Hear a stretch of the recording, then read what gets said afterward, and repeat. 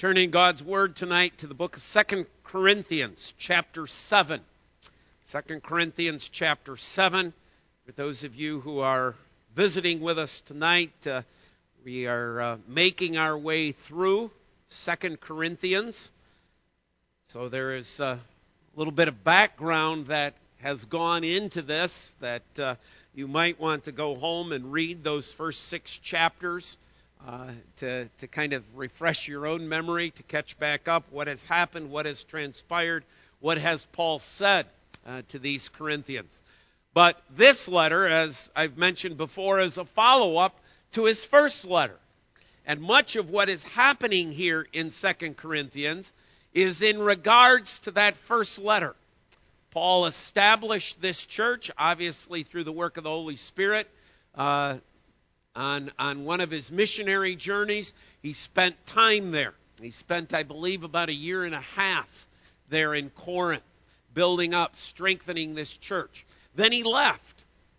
And after he left, there were others who came, and Paul began to get reports about what was going on in Corinth. And there was confusion about some theological matters. There was confusion about some practical matters.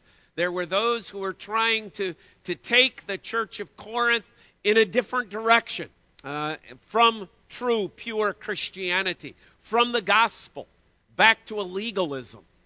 And Paul writes that first letter to the Corinthians to correct all of these many issues, the divisions that were there, the poor theology, the bad discipline that was taking place. And he hits them pretty hard. 1 Corinthians is a very hard-hitting letter. But it produced a good effect. Now, after that letter has been sent, Paul hesitates about going back to Corinth. And in his own hesitation of going back, he receives word, particularly from another co-worker by the name of Titus, who has reported that not only did the Corinthians receive the letter, but that good changes came about, and that the church of Corinth was taking the words of God through Paul in that first letter seriously. Paul is now responding to that. He's dealing with that. And we've been covering many of those topics, but here in the 7th chapter, it kind of comes even more into focus. We see Paul's heart encouraged. We see Paul's heart strengthened. We see Paul's heart full of joy. We see Paul being comforted. And so that's our theme for tonight, comfort. We pick it up at 2 Corinthians chapter 7, verse 2. Make room in your hearts for us. We have wronged no one. We have corrupted no one. We have taken advantage of no one. I do not say this to condemn you, for I said before, you are in our hearts, to die together and to live together. I am acting with great boldness toward you. I have great pride in you. I am filled with comfort. In all our affliction, I am overflowing with joy. For even when we came into Macedonia, our bodies had no rest. But we were afflicted at every turn, fighting without, fear within. But God, who comforts the downcast, comforted us by the coming of Titus. And not only by his coming, but also by the comfort with which he was comforted by you. And he told us of your longing, your mourning, your zeal for me, so that I rejoice still more. For even if I made you grieve with my letter, I do not regret it. Though I did regret it, for I see that letter grieved you, though only for a while. As it is, I rejoice, not because you were grieved, but because you were grieved into repenting, for you felt a godly grief, so that you suffered no loss through us. For godly grief produces a repentance that leads to salvation without regret, whereas worldly grief produces death. For see what earnestness this godly grief has produced in you, but also what eagerness to clear yourselves, what indignation, what fear, what longing, what zeal, what punishment. At every point you have proved yourselves innocent in the matter. So although I wrote to you, it was not for the sake of the one who did the wrong, nor for the sake of the one who suffered the wrong, but in order that your earnestness for us might be revealed to you in the sight of God. Therefore, we are comforted. Besides our own comfort, we rejoice still more at the joy of Titus, because his spirit has been refreshed by you all. For whatever boast I made to him about you, I was not put to shame. But just as everything we said to you was true, so also our boasting before Titus has proved true. And his affection for you is even greater, as he remembers the obedience of you all, how you received him with fear and trembling. I rejoice, because I have complete confidence in you. Thus far the reading of God's word. Let's again bow in prayer.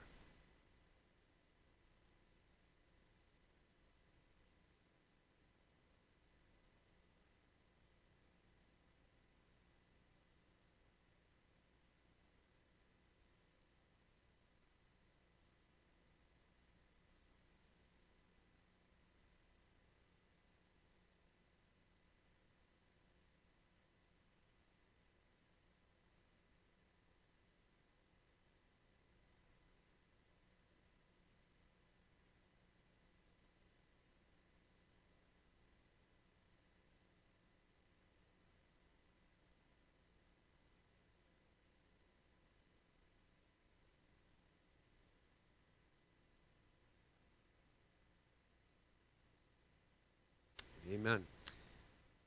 We believe in providence. Those of you visiting who may not know what that means, we mean by providence that God has a plan for everything that occurs. Had a sermon all set for last Sunday night, hymn selected for last Sunday night. We had a worship service planned. God sent a snowstorm. Made it virtually impossible for West Michigan to move around. It wasn't until like 9, 10 o'clock that they even plowed Arthur the next morning, 9, 10 o'clock Monday morning. Would have been pretty dangerous to be out there last Sunday night. And I think you know me well enough that I don't like those Sundays. I don't like that call. I don't like making that decision. And yet in God's providence, that's where we were at. So last Sunday night's sermon is this Sunday night's sermon. And as I've reflected upon that over the week, you begin to see God's hand. You begin to see God at work. You begin to see, Bob, that was not last week's sermons. That was supposed to be this Sunday's sermon. So please, as you hear tonight, as you hear this word of the Lord, hear it through the providence of God, that in some way it was God who desired that this message be preached at this profession of faith. And don't you find it interesting and curious that the three young women who have professed their faith tonight, Emily, Cassie, and Casey, all chose Bible passages as the most meaningful passages out of Scripture for their own life walk that deal with God's comfort, God's strength, God's provision. Each one of them chose a hymn that deals with God's comfort, God's provision, God's care. And what is the passage we have before us? God's comfort. God's comfort. And so let us, in the providences of God, hear God speak to us. Two major points tonight. First of all, that God's comfort is found in other believers. Secondly, that God's comfort is found despite our circumstances. One, it's found in other believers. Two, it's found despite our circumstances. And perhaps we need to just stop and pull back and first of all say, okay, we're going to talk about comfort. What do we mean by that? Well, we know that when Christ was upon this earth, he told his disciples that when he left, he was going to send them the Comforter. He was going to send them the Counselor. He was going to send the Holy Spirit. So we have to understand that part of our understanding of comfort is that this is the work of the Holy Spirit in our hearts and in our lives. And when you take the word comfort and kind of break it down and figure out, well, what is the meaning of this in Greek? What you get is two ideas. Comfort means to be encouraged. Comfort means to be consoled. The Holy Spirit comes as the one who is our encourager. The Holy Spirit comes as the one who is our consoler, who leads us and guides us in the midst of our discouragements of life back to the truth. The Lord is my shepherd. I shall not want. He leads us back to the truth that the Lord is my strength. It is He who lifts me up unto the heights. It is the Lord who has plans for me, plans to bless. And it is the Lord who is my refuge and strength, my ever-present help in the time of trouble. Therefore I can be still and know that He is God. Paul experienced here in 2 Corinthians chapter 7 that comfort of the Holy Spirit, that work of the Holy Spirit, that work that comes and the Holy Spirit uses fellow believers to be that encouragement, to be that consoler, in spite of the circumstances of our life. Paul found comfort. And the comfort that Paul found is the same comfort, brother and sister in Christ, that I trust you have. Or at least I can say is available to you. For those of you who may not be walking with Christ at this moment, listen to what it is that a believer possesses, what it is that a believer has in their heart and in their life. Comfort. Paul says, first of all, note with me verse 4. I am acting with great boldness toward you. I have great pride in you. I am filled with comfort. In all our affliction, I am overflowing with joy. Where does that comfort come from? It comes from the Corinthians. Paul is looking at this situation and saying, I have found comfort in you Corinthians. You have been an encouragement to me.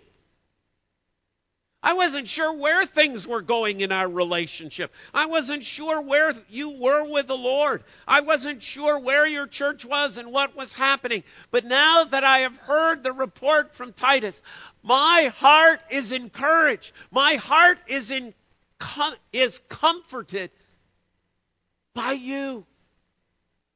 You have become a source of encouragement to me. See, every believer, as I mentioned this morning, every believer is part of Christ's body. Wherever you and I go, we go in the name of Christ. We are part of Christ's body. So when you and I encourage others, those of you who are the hand, use that hand to support, uphold, and to strengthen someone else. When you use that hand to serve someone else, they're encouraged, they're strengthened, they're comforted, they're consoled. When those of you who are the feet of Christ use those feet to go the extra mile, when you use those feet to run to their bed, they're sick and ill. When you use those feet to go to visit the lonely, the discouraged. What are you? You are the comfort of Christ. See, that's what Paul is saying here. These Corinthians, as the body of Christ, and remember, they're the ones who Paul wrote that letter to, that word to. 1 Corinthians chapter 12. You are the body of Christ. Each of you is a part of it. Now, Paul, on the other side of this, is looking and saying, and you're functioning as the body of Christ, and when you function as the body of Christ, that is an encouragement to me. My own heart, my own soul is built up and strengthened.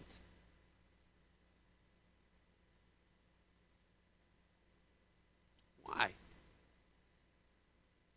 Because they've been disobedient? Because they're unfaithful? No, exactly the opposite, as Paul is writing here in this chapter. He's saying it's the opposite of that. You're following the Lord. You're living obedient lives. That's an encouragement. When we do that which God desires for us to do, when we live obediently before the Lord, when we follow His word, when we follow His commands, when we follow His truth, you know what happens? We encourage, we comfort other believers. Let me give you an example of that. We've had 5 young people stand just today. Becky and Daniel, Emily, Cassie, and Casey. 5 young people stand today and profess their faith. Let me ask you a question. How many of you are discouraged by 5 of our young people professing their faith? See, nobody's discouraged by that. Are we encouraged by that? Are we comforted by that? Of course we are. Why? Because they're doing that which God's word asks of them. Confess me before men. Acknowledge me before individuals. They did so. They've stood. They've made that acknowledgement. And our hearts are encouraged.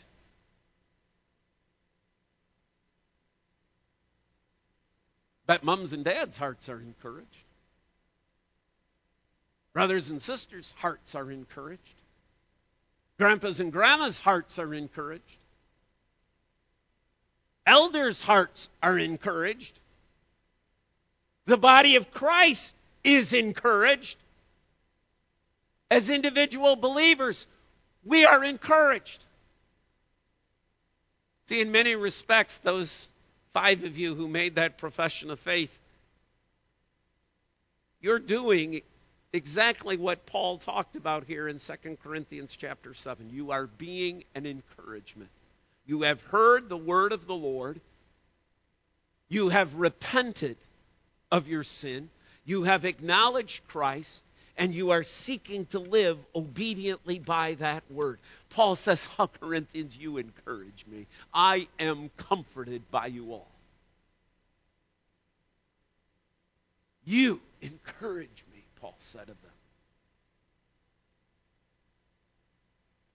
See, but it's not only these 5 young people. We're an encouragement to each other. Your presence on a somewhat snowy Sunday night as a congregation, what does that do? Does that discourage us? We go, "Oh, man, so many people in church on a Sunday night. Ooh, that's disgusting." We go, "Wow, pretty neat, pretty interesting." I would imagine there are some visitors here who haven't seen a church this full on a Sunday night in years.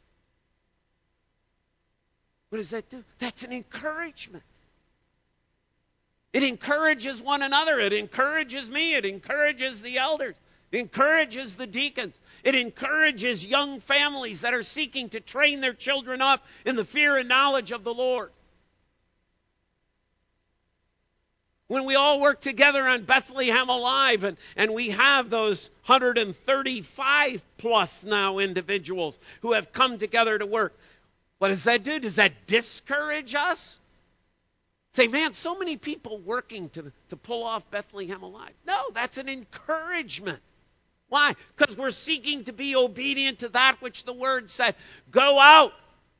Let others know the glorious good news of Jesus Christ. Here we are seeking to be obedient, each of us doing our part. And what happens? We're encouraged. Encouraged by our brothers and sisters in Christ. You three don't know how joyous this event is in the hearts of those sitting around you in this auditorium this evening. You are a blessing beyond blessing, because we know this is the work of God's grace. We see His faithfulness on display once again. We go home with our hearts lifted up, our hearts encouraged, because you stood and professed your faith in Jesus Christ.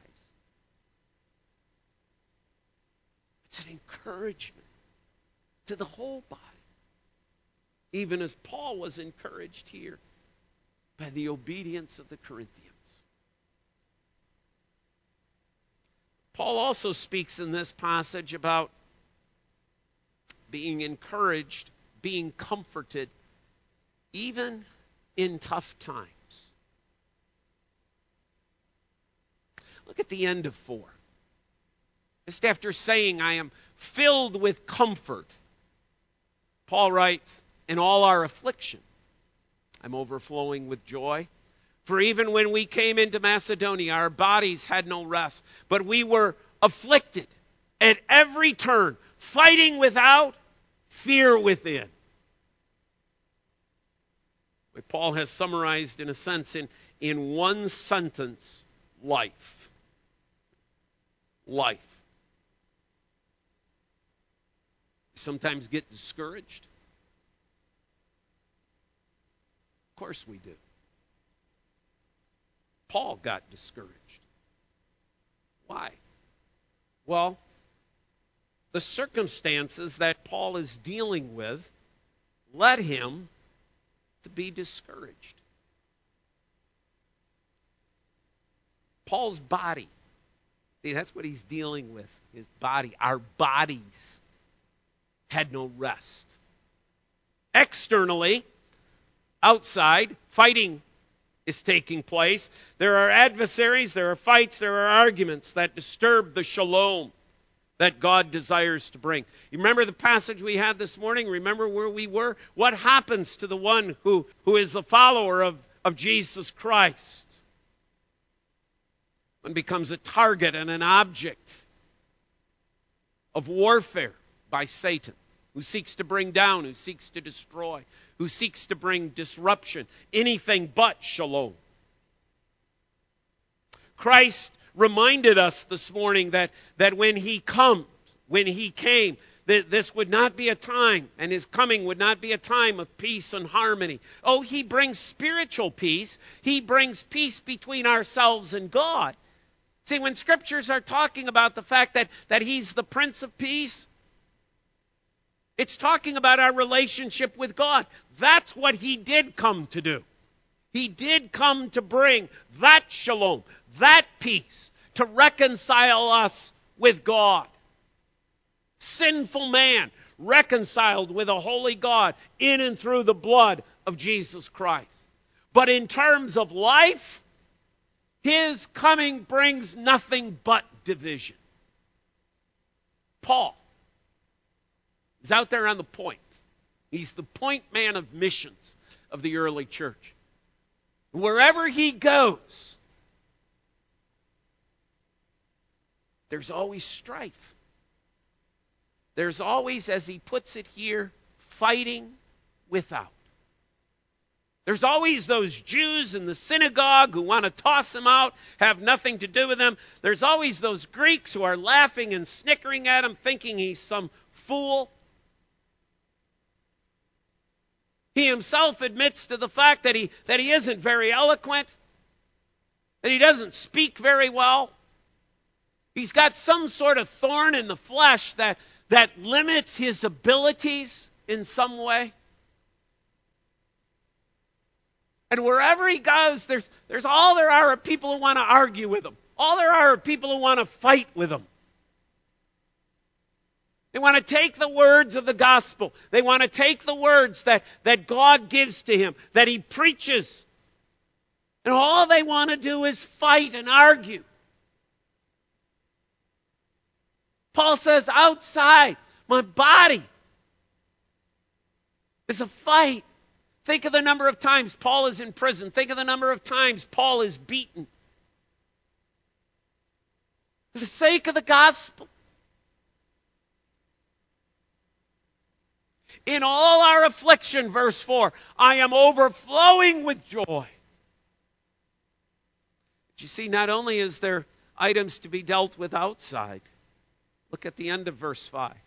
Fighting without and fear within. Boy, do we get a look into the heart of the Apostle Paul. Paul is as it were, doing open heart surgery here for these Corinthians. It's as if he's taking that knife, opening himself up and saying, look at my heart. Here's who I am. I'm this missionary, but man, I'm a beaten up man. From all the adversaries, from all the enemies, from all the problems outside. But truth be known, if you saw my heart, Paul says you'd see a heart that was filled with fear.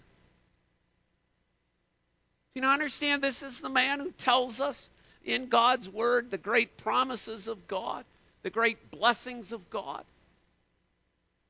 This is the man who the Holy Spirit used to write Romans chapter 8. There is now therefore no condemnation to those who are in Jesus Christ. This is the man who wrote that in all things God is working to conform us to the glorious image of Christ. But if you look at Paul's heart, it's still the heart of a human man. A heart sinful, yes, but fearful too. Paul's fear comes into Macedonia. He's got fear within. You know what's eating at Paul? 1 Corinthians. That's what's eating at Paul. He wrote it. He penned it. He sent it off. And for a long time, he was second-guessing himself. Should I have sent it? You and I probably do that on a number of occasions for much worse reasons. We probably have written an email. Push send. And then look back at it and thought, I shouldn't have sent that. That was not a good way to put that. I know that's going to be misinterpreted. Paul sent the letter. He can't take it back. And now in his heart, was I too harsh? Was I too blunt with them? Did I call him on the carpet a little too hard?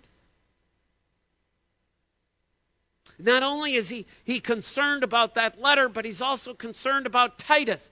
Titus is there, and he's been wondering, and he's writing this in retrospect, and he's telling them, this is what was going on in my mind. This is what I was thinking before Titus came to me and told me what had taken place. I was worried, how were they going to treat you? I had sent them this letter, and you're my representative there. How are they going to treat you? How are they going to handle you? What are they going to do to you? What about other believers who are saying this is the word of the Lord? They got the letter and said this is what we need to do. What are the rest of you there in Corinth doing to them? Are you treating them fairly? Corinth was a pretty uproarious place. When Paul first got there and started preaching, the Jews haul out the guy who was the leader of the synagogue, beat him up and throw him out. People are on the edge. Paul's got fears. Did I do the right thing? How are they treating Titus? How are the other believers faring? For even when we came into Macedonia, our bodies had no rest, but we were afflicted at every turn, fighting without and fear within. And then comes, again, the two most beautiful words in all of Scripture. But God. But God. It's always a signal to you as you read God's Word. Something that you do not expect is going to take place. Something that Paul is filled with all of these human wonderings and questionings and fears and wondering where it's all going to go. And he's painting the dark path. He's thinking about the worst possible scenario, not unlike most of us. But God is now going to act. God is going to do something. God is going to be in control. God is going to speak. God is going to come in grace. God is going to come in mercy. God is going to come as the refuge and strength. God is going to come with his plans that he has made. God is going to come and be the one who lifts Paul up upon the mountains. But God, well, what does God do? What is it, Pastor? Verse 6. But God who comforts the downcast. There's the first thing that God does. God comforts the downcast. God never forsakes the downcast. God's eye is always on his children. Those who are brought low. Those who are worn out. Those God looks after. Turn with me to the book of Isaiah, chapter 49.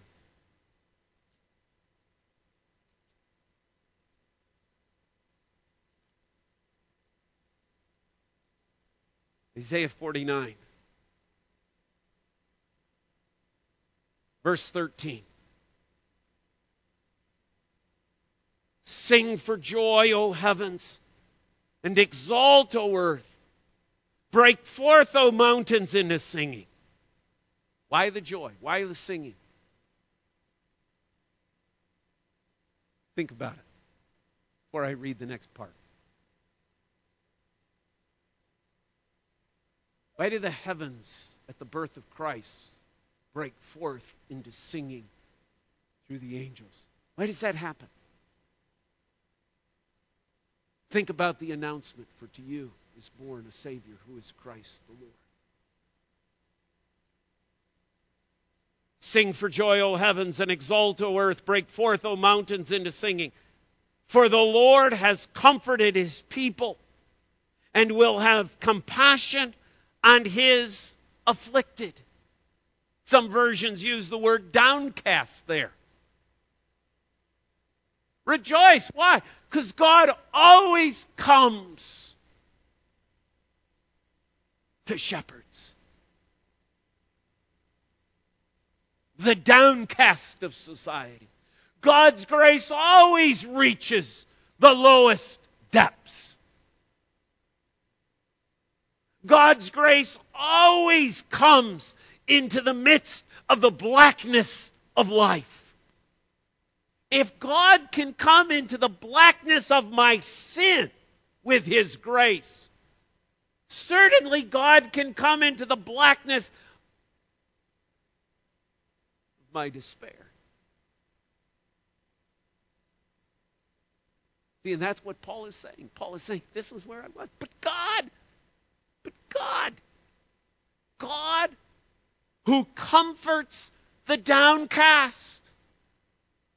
This is what God is an expert at.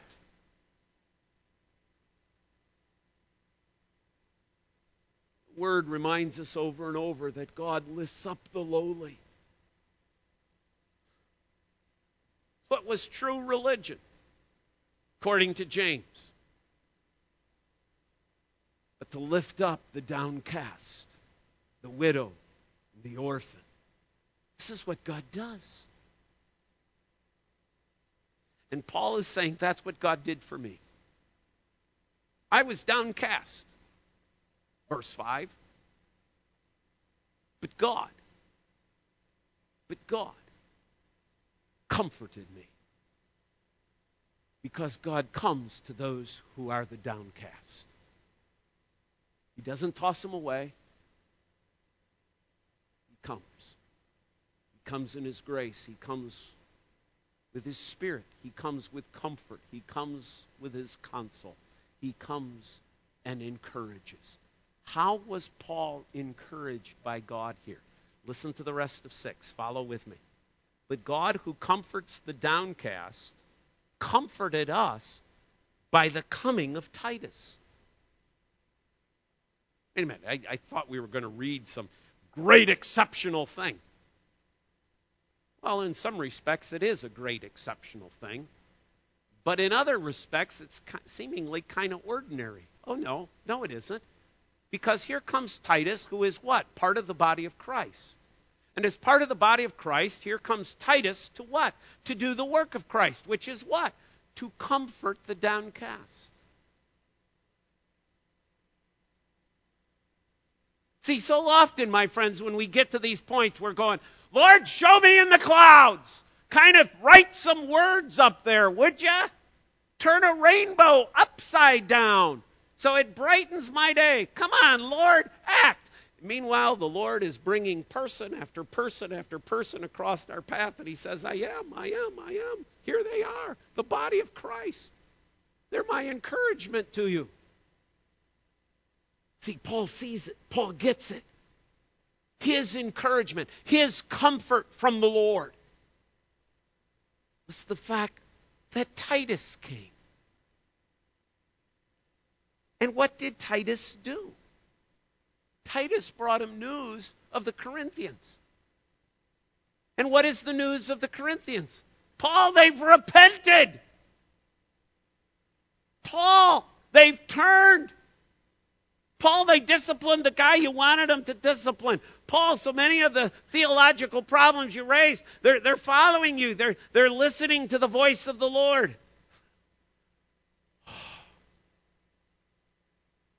Something, I guess it wasn't so bad. In fact, hearing from Titus, it's downright good. In fact, it's an absolute blessing. It's a joy. Did you just hear Paul when Titus walks in that day and says, Paul, you'll never guess. Listen, the letter you wrote to the Corinthians, man, it had a powerful effect. Oh, no, Paul, not for bad. No, they don't hate you. No, Paul, they love you.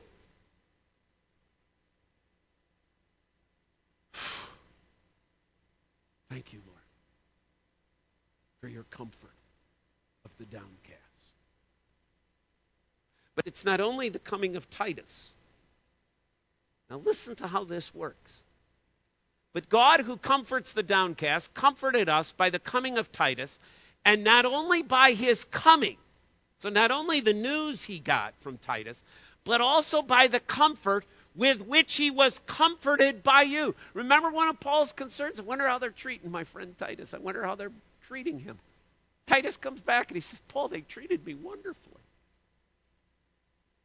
The Corinthians were so respectful. They were so generous. They were so giving. They were so loving. Now what does that do to Paul? Paul's comforted. Did he receive any of that love and affection of the Corinthians? Well, not directly. They loved and were generous and respectful of Titus, and Paul is comforted by the way they treated Titus. See, sometimes it's not all about us. Sometimes it's not all about how we directly get something. Sometimes God comes with his comfort and says, look what I'm doing over there. Look what I'm doing over there. Look what I'm doing over there. Look what I'm doing over there. Be encouraged. My Spirit is at work in people. My Spirit is at work in the lives of believers. Comfort from comfort, we could say. But there is a fourth reason. And we'll leave it here. I'm going to touch on it, because it needs to be touched on. But actually, I'm leaving the bulk of it, Lord willing, for next Sunday night. Part of Paul's comfort is found in the fact that the Corinthians were grieved. What was happening in the Corinthian church when Paul first wrote that first letter was sinful. Now, Paul could have danced his way around it. But through inspiration of the Spirit, who is the Comforter, Paul met them dead on. He confronted them with their sin. And they were grieved.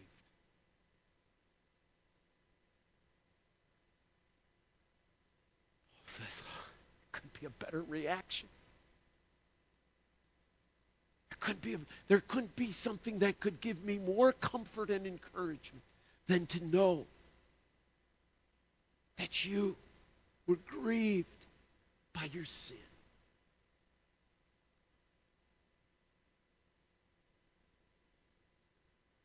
Do you confess?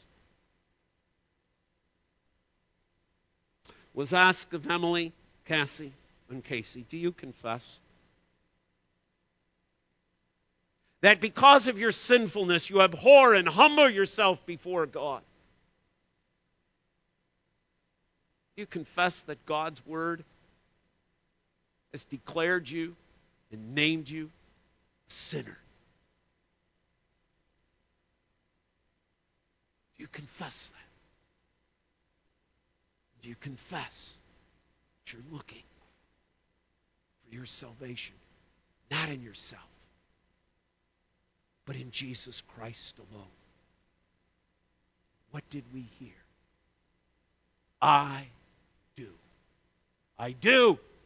I do. We've heard it 5 times today. I do. What does that do? They've been grieved. They've been cut to the heart by the truth of God's Word. And what does that bring us? It brings us comfort, because we know that until you get to that point, until you acknowledge your sin and look to Christ, there is no salvation. They have. Becky and Daniel have. Each one of you as a believer in Christ has made that statement. By our grieving over our sin, God comforts us in Christ. This has been a good day to be in the house of the Lord. Amen? Amen.